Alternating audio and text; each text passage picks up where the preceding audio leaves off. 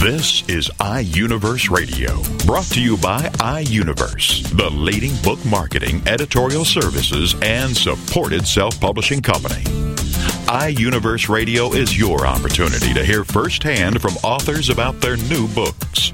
It's an in-depth discussion about the author's passion about the development of his or her story in their own words. It's an inside look into the characters and the plot and how the story all came together. Here is iUniverse Radio with host Steve Jorgensen.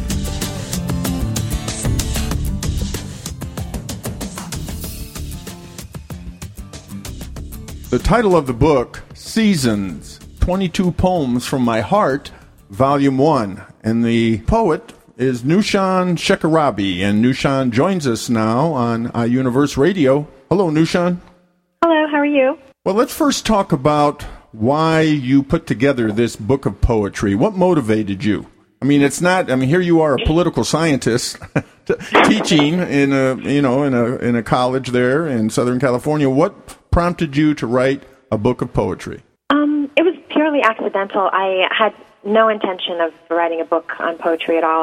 I've been writing poetry sort of in secret for a number of years, kind of almost as journal entries in private. And a friend of mine sort of got a hold of this journal entry, and we kind of had a discussion. She liked the poems, and she kind of began to encourage me to think about publishing them. But it's a completely unintentional piece of work. It was never meant to even see the light of day. So it just came about really through a conversation with a friend and encouragement from her to get these published. Well, you wrote, too, that, you just mentioned in secret, but you also have written about your work that you were afraid of exposing yourself to criticism or judgment of others.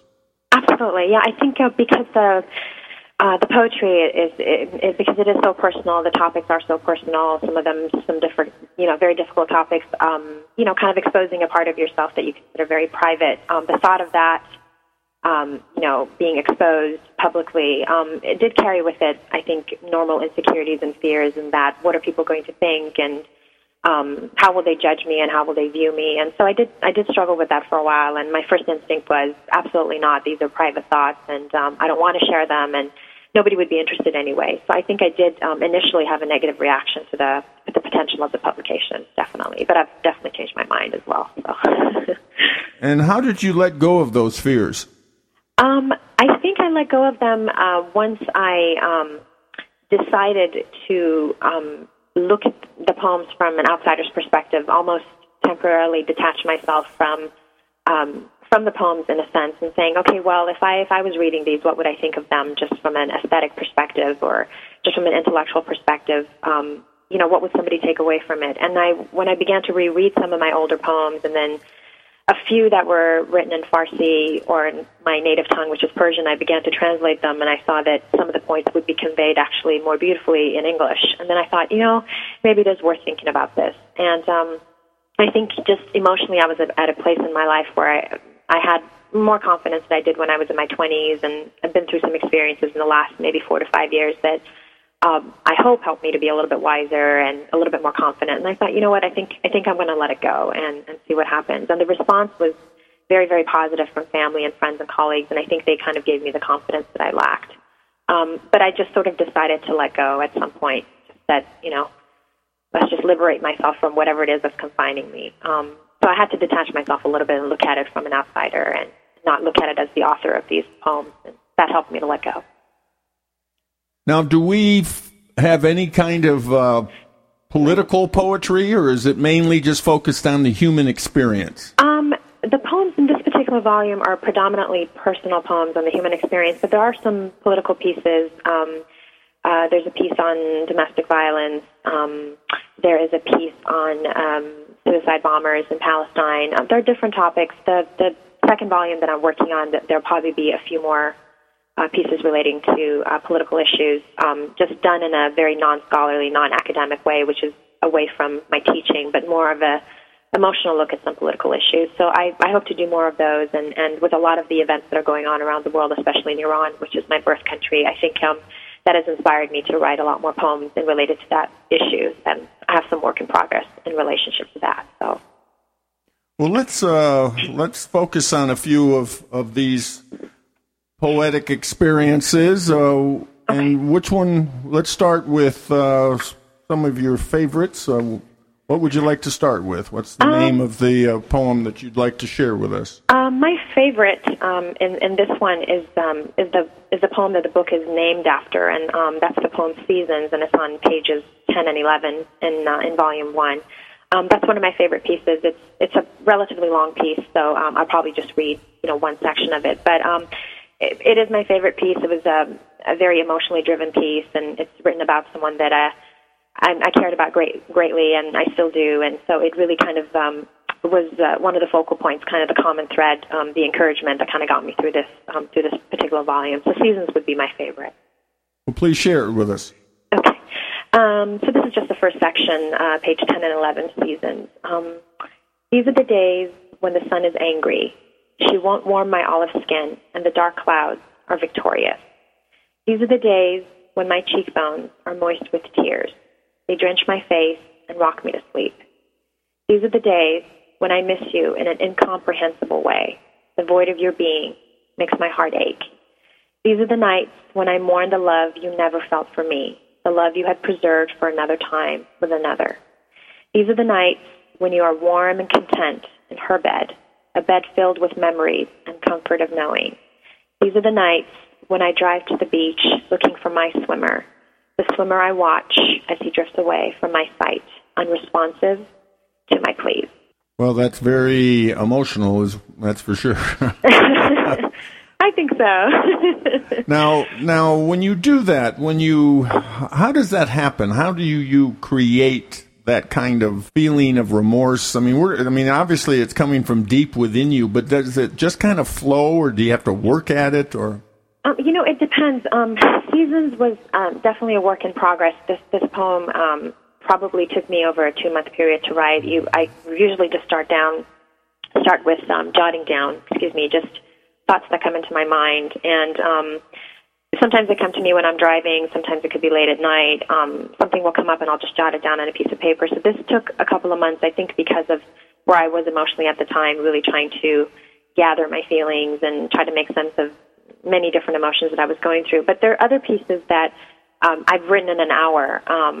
There's been something that I've been very angry about or very remorseful about, or something that I was quite actually happy about, and they come to me more easily that way. But it just depends. I mean, each poem, invokes something very differently in you, and you express it differently. I do have a habit I've noticed of rewriting poems over and over again. I don't think I've ever sat down and wrote something in one shot. I think I've had many, many revisions until I was satisfied with the end product. So maybe that's just the perfectionist in me, which probably isn't good, but nevertheless, it is a labor of love in most cases. So it's called the Ernest Hemingway syndrome.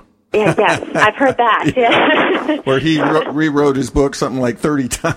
Yes, I've definitely heard that. Yeah, I'm not sure. I'm definitely not as sophisticated as he was, but yeah, I'll take that as a compliment.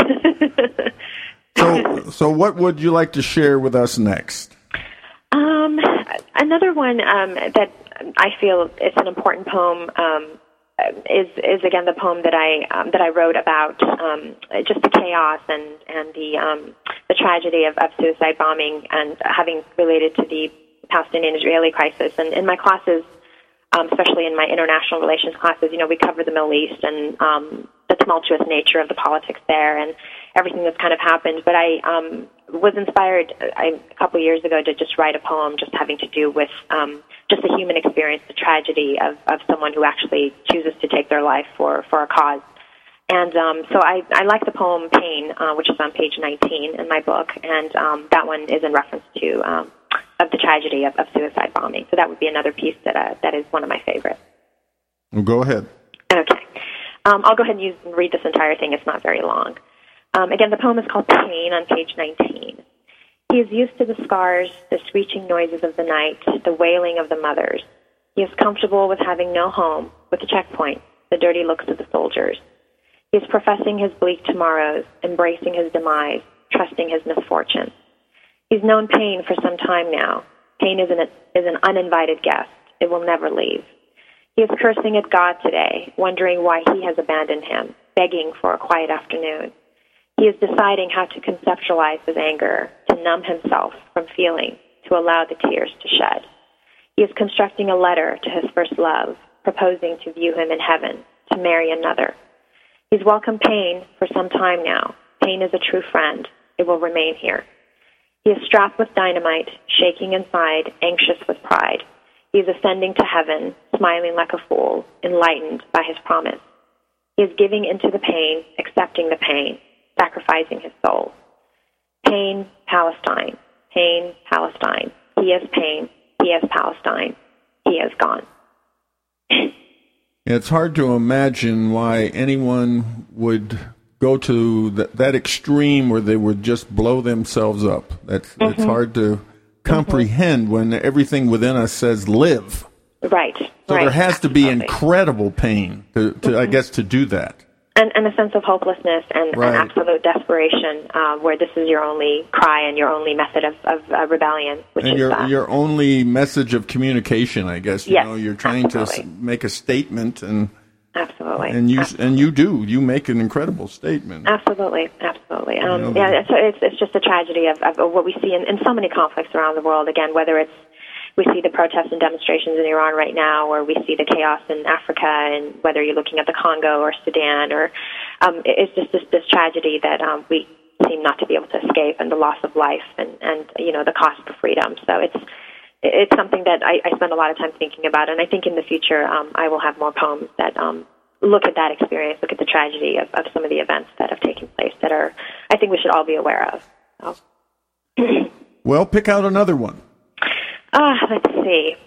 Gosh, I have, again, I feel like I'm being selfish here, but I have another poem that I do like. It's on page 30, and it's called Gratitude. And this poem was written when I was quite a bit younger. I wrote this actually in spring of 1996.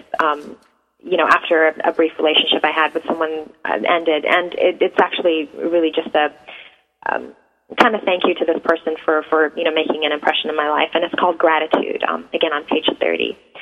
I want to extend my gratitude for your kindness to me, for sitting next to me while we studied dance, for your efforts to impress me by learning to say I love you in Farsi, for your relaxed shoulders designed only for my massages at the beach. I want to tell you how much I appreciate your attention to me, for studying my face before each passionate kiss, for saying you love to hear my voice before you drift off to sleep, for painting me a colorful village at Christmas time. I want to say thank you for our time together, for the secret place we shared our most intimate moments at, for the letter you wrote ending with the phrase, words cannot express the depth of my feelings for you, for the sweet memories and images my heart will always dance to. Well, that sums up a lot of feelings that people have with close, intimate friends, yes. Absolutely. Very well done. Very well done. Thank you. Let's see. Here's a rather, if I may choose one. Sure, of course. In the Age of Injustice. Now, this is as you say here to describe it. This is a poem examining the devastating psychological impact of domestic violence on women. Wow. Mm-hmm. Yes. You have that one? I do have it. Would you like me to read that one? Please. Okay.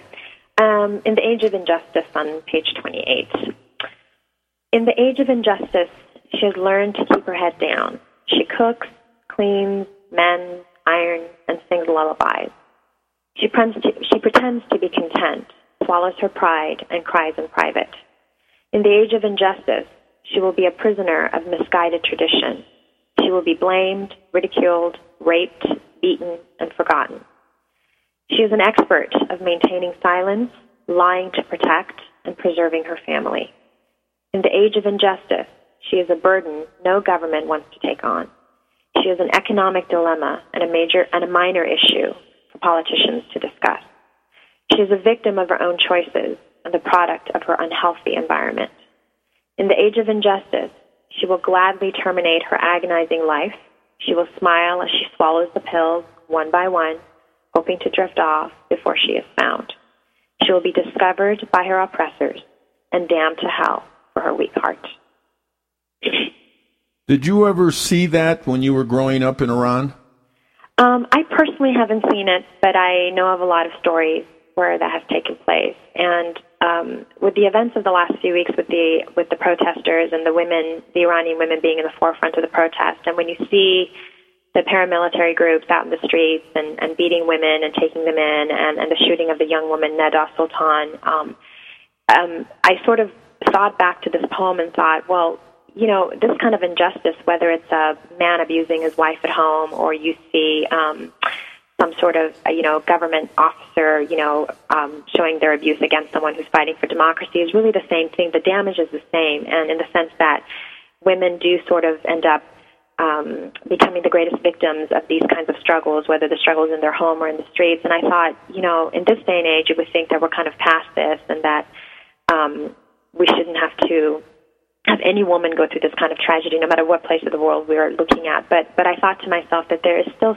with all the progression that we've made in this world to try to have some sort of gender equality and some sort of value for the place of women in family, in an educational setting, and employment, we still see such rapid injustice and just some atrocities against women, and it really kind of made me quite sad.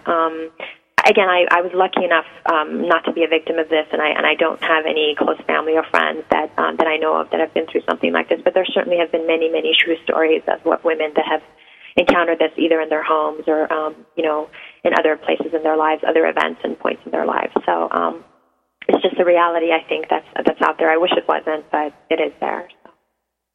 So this is the first volume. How many volumes do you think you'll write? I'm hoping for at least 2 more. I have a lot of poems, like I said, that I'm working on. I have some other poems that I didn't feature in this volume that I would hope to feature in this, to have featured in the next 1 or 2. But I would like to do 3. I think that would be a nice trilogy of sorts, if you wish, and see what the response is. We'll see how the response is to this one first, and go from there. So I'm excited. I'm looking forward to the future, doing more of this. So how do we get your book? You can get my book on barnesandnoble.com. I also have a website that iUniverse has been kind enough to set up for me, where there's information about me and the book, and I actually have some new poems that I'm working on featured on the website. And the website is http://139492.myauthorsite.com. But again, if you just Google my first and last name, or if you go to barnesandnoble.com, you're able to get the book. And I believe it's also available on Amazon, if I'm not mistaken. Nooshan, we really appreciate you being on iUniverse Radio. Thank you. Thank you very much for your time. That was Nooshan Shekarabi. She is the poet of her new book, Seasons, 22 Poems from My Heart, Volume 1. You're listening to iUniverse Radio. We'll be back right after these messages. East Texas Meals on Wheels needs your help. For the first time in 35 years, Meals on Wheels has a waiting list for meals. Currently, we serve more than 3,500 meals per day. With the help of donors and volunteers, we can eliminate the waiting list and serve more meals and ensure all who need a hot, nutritious meal are served. You can call our offices toll-free at 1-800-451-2912 to find out more about how you can help. You can also visit our website at www.mealsonwheelseasttexas.org. Again, toll-free at 1-800-451-2912, or visit us on the web at www.mealsonwheelseasttexas.org. After all, when a person needs a meal, they need it today, not tomorrow. Thank you for helping Meals on Wheels.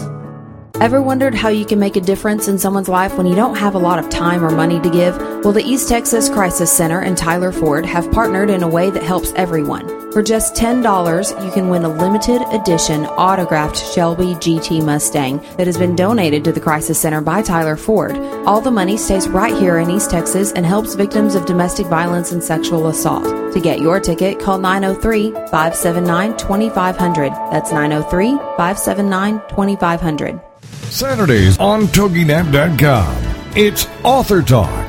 Get the story behind the story on fiction and literature, graphic novels, horror, mystery and crime novels, romance, science fiction and fantasy, westerns, history, humor, inspiration, and every genre. It's all on Author Talk.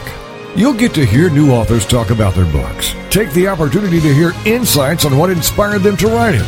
It's called Author Talk on TogiNet.com. And it's presented by Author House, the leading provider of services to help authors publish, promote, and sell their book around the world. Author House has assisted more than 30,000 authors, producing over 40,000 titles. Author Talk with host Steve Jorgensen, every Saturday on TogiNet.com. Radio for the cutting edge. Welcome back to iUniverse Radio with host Steve Jorgensen.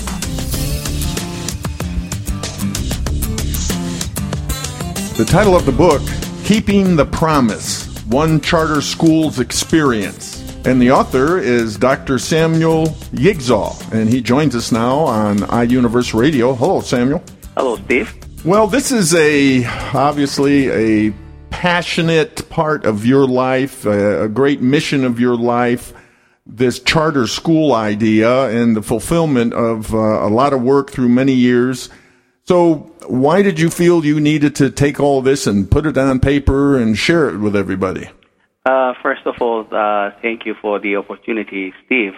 My reason is to share the experience. First of all, I believe in the idea that choice makes public education better. The traditional public schools have done well for many of their students.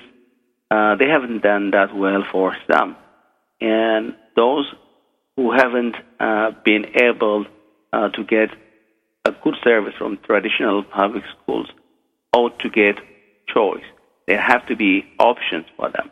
And charter schools offer that option. And because of my belief that charter schools would offer the option for children who are underserved in the traditional public schools, I am involved in the movement.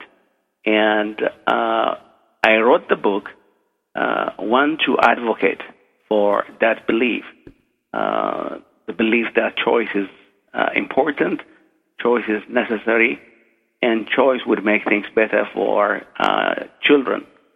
And the second reason is, as you know, we have been in this business for 10 years. It's a lot of experience. And when we started, there weren't that many charter schools. There wasn't much knowledge about how to start a charter school, how to grow it, and what to expect, as you develop a school, the challenges, the obstacles. We started without such knowledge. And from experience, from what we had to go through, we have learned a lot. And making that information available, our knowledge of the process and what is involved in the process, it would make it easier for those who are interested in developing one. And also for people who are at the decision-making positions, what is involved, what can be expected, and how can it be better. It has to be documented. The road that is traveled has informed us a lot. And people who are going to travel this road, again, should not start from scratch.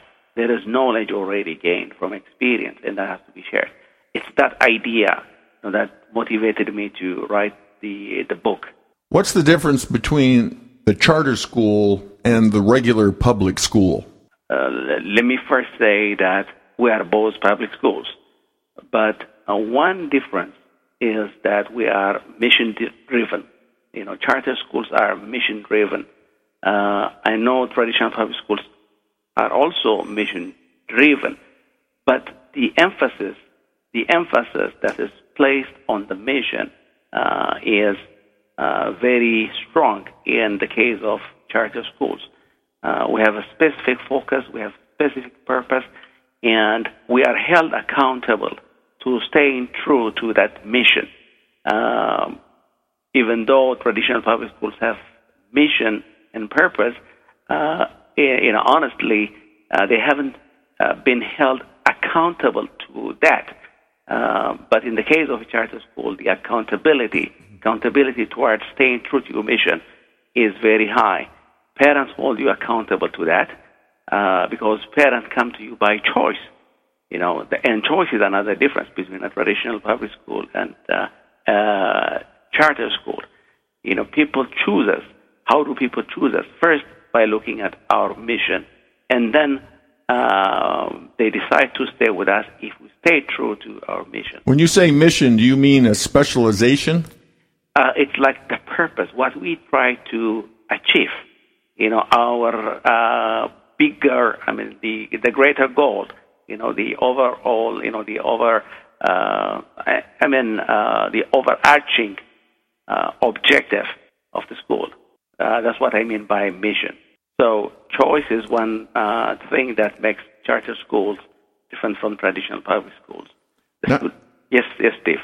Now, your book focuses on your school that you've been involved with, I guess, from the start, the Higher Ground Academy Charter School. Yes. And so you use that as the example because you were there when it started? Because I was there when it started. Actually, my involvement with the school, dates back to the inception days. I was a part of it when it was planned and then developed. We turned in applications to the Department of Education, Minnesota Department of Education, of course. And then we got approved, and then we developed it, and then we started it, and then we grew it. So yes, my experience is based on the work that I have done with this school and in this school. But as you know, my background is in education, so I spoke in general sense, about education in the book, but I also used the higher ground experience as a specific example. So how did you first recruit students, recruit families, convince families that the Higher Ground Academy was just right for their child? That's a very good question. We had to do it by going door to door, by going to community events, the church, the mosque, and wherever people gather. We made ourselves available. But the key strategy was going door to door. In the neighborhood where we were about to be located, we went door to door. We passed on flyers. Word of mouth was another big instrument. We didn't have anything to show for what we say we were going to do. So we have to really go in and talk to people about our ideas, how we are going to achieve our objective, and why they should trust us. By the way, we don't have to do that now, because we have a record. People come to us now. But then, we had to be very aggressive, going out and convincing people, and that was not an easy task. Does the charter school phenomenon, is it kind of like a Ivy League kind of look at the elementary, the secondary school level? I mean, are we looking at, it's not really a private school, but it still offers that kind of edge a little bit more than the public school system? What it does is provide, in a sense, you can say that, because one thing about many charter schools is the smaller size. Because we are very small, we know each and every child in the building by name, and we also know their strength. We also know about their background, the family background, a whole lot of things. And that puts us in a very good position, when it comes to addressing their needs. And as you know, many traditional public schools are very large, and there is so much disconnect between schools and, the constituents. But here, it's a smaller size. We have one board representing a family of maybe 200, And in a situation like this, it's likely that every family in the school has someone in the board that they know and that they can go to if they have a concern. And think about a big traditional public school, a district. There is one board for 30,000 students, maybe 10,000 families.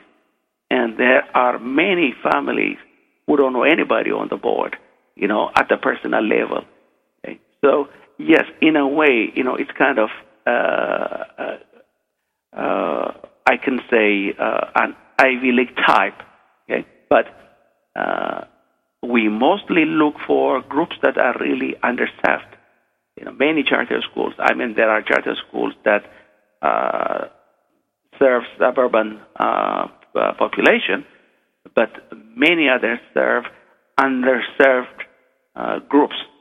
Okay, but they provide that kind of environment, where people are known, recognized, and attended to highly. What grades do you offer at the Higher Ground Academy? Kindergarten through the 12th grade. And we have about 500 students? We have about, it's growing. We have about 580 now. 580. And obviously it's also a very special place to teach. It is. It is. You see a child coming from a very remote East African village, a refugee, did not know, did not speak English, have never had a background in education, and you work with him or her for 2-3 years, and you see them grow. It's very rewarding. It is very rewarding.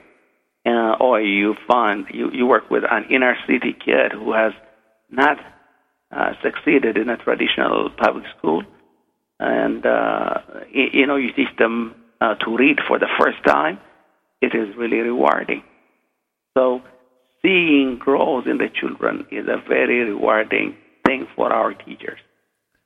Well, now that you have this history and this track record of success, how do you select students when you probably have more applications than you do have room? Because we're a public school, we have to do a lottery system. We take applications. We have deadlines for turning in applications. All those who turn in application before the deadline, they have equal chance of getting in as the other applicants in the pool. So it's based on a lottery. What advice would you give others who would like to start a charter school? That's a very good question. I would have a number of advices. One is, it is very important. It is very important to have people in your team who have a good understanding of education. You can have a vision, you can be committed to it, but if you don't have an understanding of education, it's very hard to achieve your objectives. Another thing is, know that it's a lot of work. It's really a lot of work. We worked 7 days. We worked long hours every day for the first 4 or 5 years. And we still are working 7 days, even though we are working a little shorter days now. So it's a lot of work. And also you have to be prepared to learn from your mistakes, because it's an experiment. Every school, every charter school is an experiment. You have a different mission than other schools. You have a different way of achieving your objectives, from other schools. So you are experimenting, and your experiment may not work the first time. So you have to be flexible. You have to be willing to learn from your mistakes. You have to try over and over again. And another advice is, you have to be rooted in the community. You really have to be rooted in the community. There has to be a core group of people who believe in what you do, who would stick with you no matter. So first few years are going to be a challenge. Be prepared for the challenge. And if you persist, you are going to succeed. Well, it must be an exciting, creative environment for everyone. It is really, it must be that. It must be exciting. And otherwise you would have people leaving you. And, we had people who left because they were not excited enough. But we have been able to make it exciting for enough number of people, and that's why we survived. And again, it's the mission. It's really the purpose that keeps people excited, especially during the first few years when you experience a lot of failure. You would fail because you have planned for something that you didn't know, and the plan is very likely that's going to not work. And when that happens, people who are not excited about the mission would tend to go. But those who are excited about the mission, they are committed to the mission, they would stick and they would follow through to the end. We have about a minute left, and your chapter 7, what is the lesson from this? I think that would be a good way to end this interview about your book. What is the lesson from this, Samuel? The lesson from this experience, the higher ground experience, is that there is hope in the charter school movement to make public education work for many of the constituents that have not been served well up until this point. As you know, the failure rate is very high among some groups. Some groups haven't seen success in public education, and these groups are being served now by the charter school option, and they are seeing success. So charter schools revitalize, the promise of public education, and that's the lesson. Even though it's a lot of work, it's challenging, and there is more to be learned, about how to create excellent charter schools. There is a promise. There are some observed problems already. In our school, we have seen some challenges. In other schools, challenges have been seen, and these have to be taken care of. They have to be addressed, and it's a responsibility of policymakers, people involved in the charter school movement, and everyone, have a role to play in this, correcting the problems, that we are seeing with many of the charter schools right now. But if that's taken care of, I think as a result of this, public education will come out a winner, becomes stronger than it is today. Samuel, how do we get your book? Right now, you can get the book from iUniverse, but you can go to the nearest bookseller, Barnes & Nobles, Borders, and you can order it from them. It's not on the shelf. You have to go and order it from any bookstore near you. Well, we want to thank you for being on iUniverse Radio. Thank you so much, Steve. That was author Dr. Samuel Yigzaw. He is the author of his book, Keeping the Promise, One Charter School's Experience. You're listening to iUniverse Radio. We'll be back right after these messages. He's a diehard American. He's right, and he has the last name to prove it. He's Jason Wright, the host of The Right Side of the Aisle on TogiNet Radio. Jason is a father and self-made entrepreneur who turned a struggling East Texas real estate firm into a top-notch $1 million company. Jason Wright loves America and is very concerned about where we are headed as a nation. He's dedicated to traditional American values. Jason Wright. Join us every Friday at 11 a.m. Eastern for The Right Side of the Aisle on TogiNet.com. Maybe if I write a book, it will be the thing that keeps me alive. Those are the troubled words of a new 16-year-old author with her first thought-provoking book, What Gives? Published by Togi Entertainment. The author kept a diary during her dark teenage times, which turned into a 360-page suicide note with a happy ending. Texas Monthly describes teen author Chelsea Marie and her new book, What Gives, in this provocative way. We've plunged from page to page, not because of the young diarist's despondency. Depression is not especially attractive or compelling, but because we are fascinated to see that while she is fending off demons on one hand, she is writing verse with the other. What Gives is available at whatgivesbook.com and national bookstores. Readers of What Gives are giving rave reviews. All social scientists, teachers, and students should use this book as a learning tool. What Gives is available at whatgivesbook.com and national bookstores. Welcome back to iUniverse Radio with host Steve Jorgensen.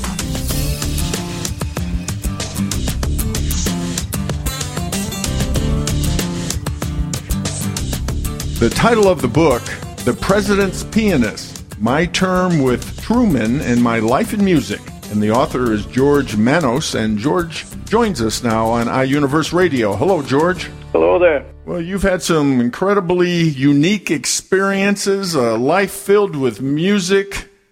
Before we talk about your experience being President Truman's personal pianist, I just want to talk about how this all started, your music career, your interest in music, probably from your childhood, I imagine. From childhood and listening to my brothers and sisters make music, I wasn't allowed to because I was the runt of the family. I was the baby. You were the baby, huh? And what I used to do is I used to sneak into the music room in a big house that we had in Norfolk, Virginia, and I would play my sister Helen's piano lesson. Just by rote. In other words, I couldn't read music. I was 4 or 5 years old then. That's and all. You would listen to her take lessons and then go in and play what she was playing? Behind the piano. And then I'd go in and remember what her teacher told her to do. Oh, my goodness. And it was anything. It was just one of those things, you know what I mean? Call it whatever you like. Well, that's called genius. I wouldn't go that far. Prodigy, or all those kinds of words, right? Prodigy, maybe. Yes. Well, that's remarkable. And when did you know? When did you know that you had this special gift, this special talent? You know, I really didn't know. It's just that I had fun doing it, and I constantly wondered, why don't you let me take lessons? You know, Bess is doing it, Helen's doing it, Andy's doing it. Why can't I? But I was never given a good answer. Not that no one was mean to me. It's just I guess they felt I didn't need it, you know. Didn't need it because you did it so well? I did it so well to myself. They had no knowledge that I was doing. Oh, really? Yeah, how did you hide that from them? Well, I went in. We had a separate music room where the piano sat, and that's where I used to go and play while my mother was shopping or doing something. My dad was at work. My sisters were at school or what have you, and I was, as I say, I was the runt. I had the run of the house to myself a lot. And I'd go in and play when nobody else was around. At first, I was afraid that somebody would find out, you know, because I wasn't supposed to be in that room. If you remember the old-fashioned mothers, mother used to have locks around her waist on a chain. She'd lock doors downstairs. The living room was locked. The dining room was locked. And this was typical of mothers who had big houses.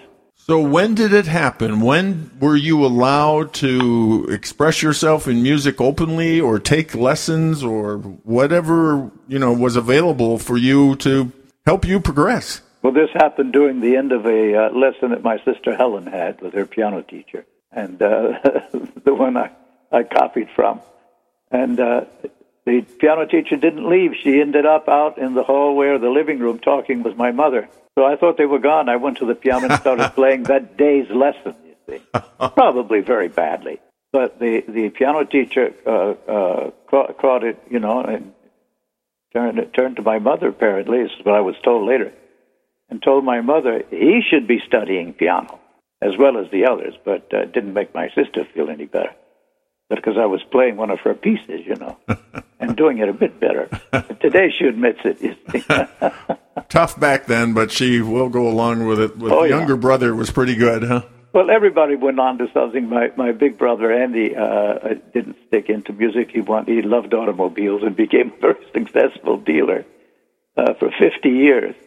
And then my sister, whose piano playing I copied, turned out to be a very fine journalist. She worked for the Old Times Herald newspaper in Washington, and then went into fashion, what have you, in New York City, and did very well.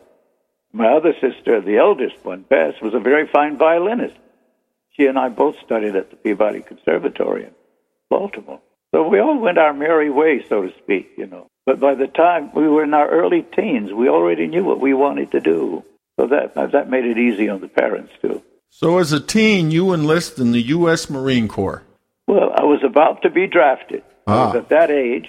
If I was drafted, I'd have been in the Korean campaign. Because I was too young for the Second World War. And I joined the Marines, and by chance I got into the Marine band. They were looking for a pianist too, so that made it easy for me. I have to admit, Mr. Truman saved my life. Yes. You know, I could have been in the trenches in North Korea, and when we had that skirmish with those boys over there.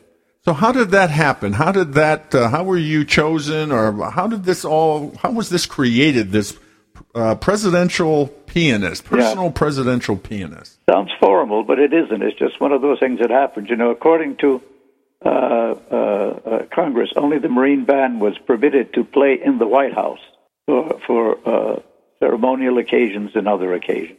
I got roped into that as a pianist, so I was sort of already made. I was ready made for that.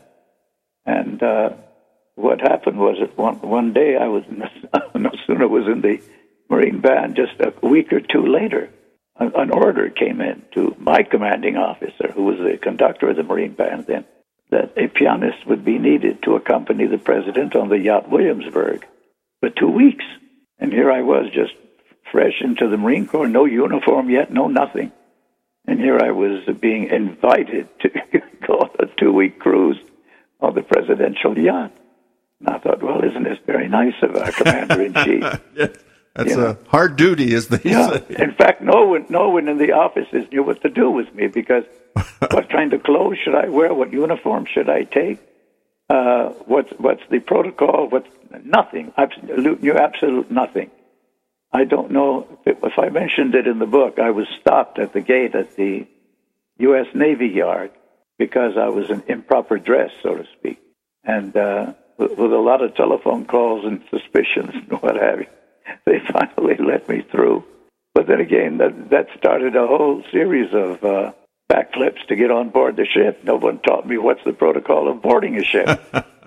Because, Marine Corps, same as Navy, You have to ask permission by the officer of the deck. Well, I didn't know all this nonsense. So anyway, all this was interesting. Scary, but interesting. Well, that 2 weeks must have went well, because you had a 4-year term with the president. I did. And he, it was so funny, because at the end of the term, we had a chat one day, and on my way out, because I was going to leave in 52 in the month of July, and he had to go on to become the lame duck, so to speak, until January came of the following year. All he said to me is, "Okay, George, we're both out of a job. See you around." And that was it. So it was like a long dream. It was nothing. I appreciated it, but I wasn't celebrated for it. And I made up my mind earlier that I wouldn't tell out of school, because that's just what a lot of newspapers and magazines would want at that time.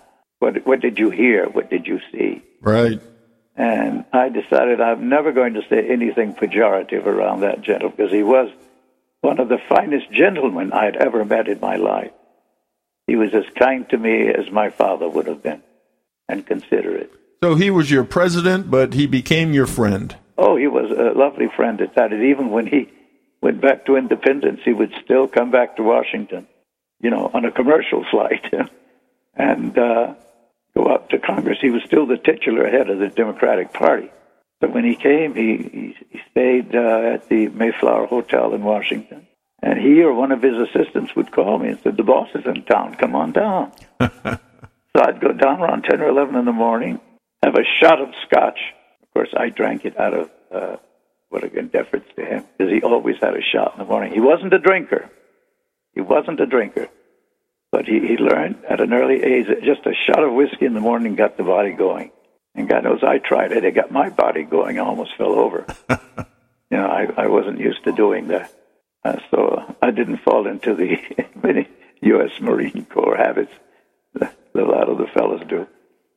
But that's the way he was. You could write a whole book, I'm sure, just about your experiences with President Truman. Well, sure. There's lots to say, but I often wonder, what good would it do? Who's going to want to read this nonsense? I experienced it. I had a marvelous time. But, you never know who's going to, take a shine to what you're saying. How often did you play for him? Well, whenever he wanted. Sometimes we would get, there would be 2 or 3 of us who would get calls every week to go to the Blair House because there was no White House, and he gutted it. He was rebuilding it from the sub-basement up to the attic. And we 2 or 3 of us would go and play for various functions. And sometimes he'd ask for me alone. I'd go there by myself and play. You see, the Blair House was very small. He couldn't do anything big there. So he couldn't use an orchestra that we had, a White House orchestra. He couldn't use that. In other words, in his drawing room, he'd have receptions maybe for 20 people, 25 at the most. So Eisenhower comes in, and you go out, and you're out of a job. I'm out of a job. So what did you do? Well, where the Marine You had a pretty good resume, I guess. Yeah, where the Marine Corps was really kind to me is that I never had to live in barracks or anywhere. I lived at home. And if I would take a taxi, I didn't have a car, didn't have the money to buy a car. I would get public transportation, and I'd go down to the Marine Barracks, where I'd spend the day at rehearsal with the band, and they'd do this and do that. And the Marine Corps was very good to me. They let me continue my studies at the Peabody Conservatory. So if there was nothing else to do that day, I'd get over to Union Station and take a train to Baltimore. In those days, it only cost $1.01 one way. $2.02 round trip to go to Baltimore by train. And I'd go there and continue with a lot of the great teachers that I knew, 2 mentors in particular who were still there, thank goodness, while I was in the Marine Corps and while I was out of it. So I had a great time, really. And then from there, I performed whenever I could as a pianist, as an accompanist, as a choral director. I did all kinds of things. Concert pianist and concert conductor. That's right. And you had quite a career with the America's foremost gallery. The National Gallery of Art. The National Gallery of Art. Yeah, that was a symphony. The Pittsburgh Mellons built that for the United States, and it's quite a building, quite an institution. And they had their own symphony orchestra that my predecessor Richard Bales started. And you probably performed with some very famous singers and conductors. Yeah, I got to, while I was there, I got to work with, a very exciting artist, Todd Duncan, who was the fellow that George Gershwin selected to do the premiere performance of his Porgy and Bess when they premiered it in New York. And he made the first recordings with it and so on. But he was a great singer and a great artist, not only for doing Gershwin and that kind of thing. Todd Duncan was a serious concert singer. I mean, we did works of Bach, we did works of Schubert, the French School, Debussy, Ravel, and what have you. This was very exciting. Then at the same time, I ran into a fellow Greek, Nikolaidi. She was from Greece, from the island of Sappho, and she was with the Metropolitan Opera. And we performed, tons of recitals all over the country. So I had great experience with her, too, plus others. You were there for 18 years. Yeah. And the 4 years in the Blair House, that gave me 22 years in government, because the National Gallery was considered government. It was run by the government. Well, when President Truman wanted you to play, you say that sometimes he would come right in and sit down with you while you played. Oh, yeah. When we were alone, sometimes I'd have rolled over a small piano outside the presidential office, which overlooked Pennsylvania Avenue. Don't forget, he was in Blair House this time. Right. When I was with him. And I could see him sitting at the desk, or he could see me sitting on the bench at the piano. And there were a few times when he'd wonder, he'd get up and come over and sit down and look and see what I was doing. And sometimes it was something that he had studied. You know, he had studied serious piano. He wasn't like Nixon, who just fiddled around the keyboard. But Truman approached the piano in a very serious vein. That's why the big funny story came out when he met the famous Paderewski, the pianist, who was at one time also the premier of Poland. And if you know, I don't know, Paderewski wrote a famous minuet for the piano, and it had a strange mordent or turn in the piece that came periodically every few bars. And Truman used to say, well, I know how to play that turn. He says, I asked the maestro, and he taught me how to do it. He said, did he do it for you? I says, no, my teacher did it for me.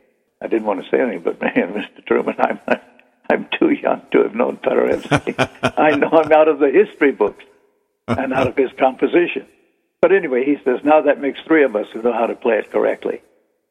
Would you say Truman was just down-to-earth kind of a guy? Oh, yes. He could easily be Farmer Brown. Farmer Brown, huh? Yeah. But something that people don't know about this man is that when he retired from the presidency, he could easily have become a full professor at any university teaching history.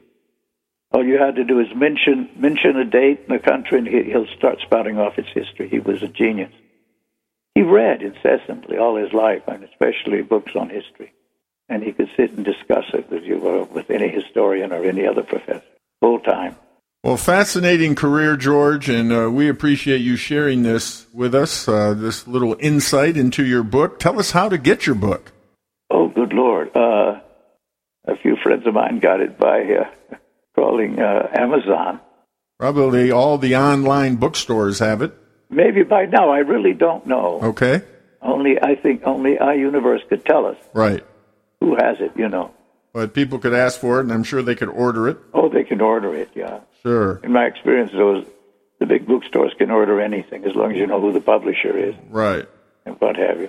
Well, we appreciate you spending some time with us.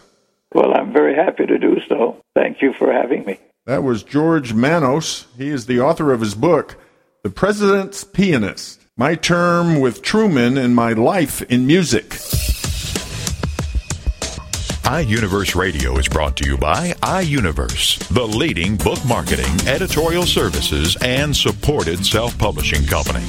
iUniverse Radio is produced by TogiNet Radio. Radio with a cutting edge.